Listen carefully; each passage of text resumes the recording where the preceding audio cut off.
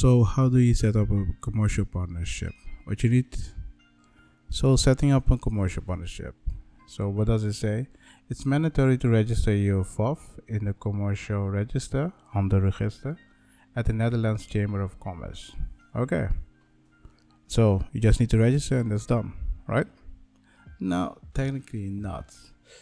So like I mentioned in another video, it's important to have a contract.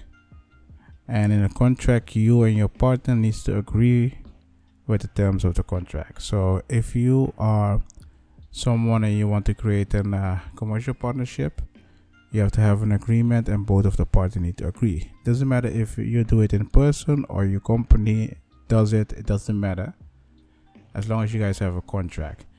It's not necessary to have a contract, because if you read the sentence here, they say it's mandatory to register your FOF in the Chamber of Commerce register, but it's not mandatory to have a contract. So you don't need a contract, but I advise you to do it because most of the time things can go wrong with a contract. So how do you set it up? When you have a contract, you go to the Chamber of Commerce. So when you're at the Chamber of Commerce, you will register the company, and after you register, you will have your company together with your partner. So it's important that you put certain kind of things in the contract, because when you don't put it in a contract, it's going to be hard to decide who's right at what moment. And most time it's not smart to work together with someone without some ground rules. You understand what I mean? And that's something you need to keep in mind.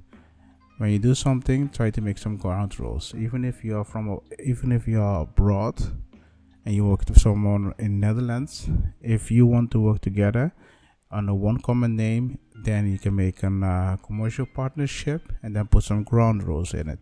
If you don't do that, the person in Holland knows the law much better than you, and it's hard for you to get around or get what you want when something goes wrong. So that's something you need to keep in mind. Really keep in mind that. So if you look at setting up is you need to make the contract, and when you make the contract, you need to register it in the Chamber of Commerce, and then you're good to go.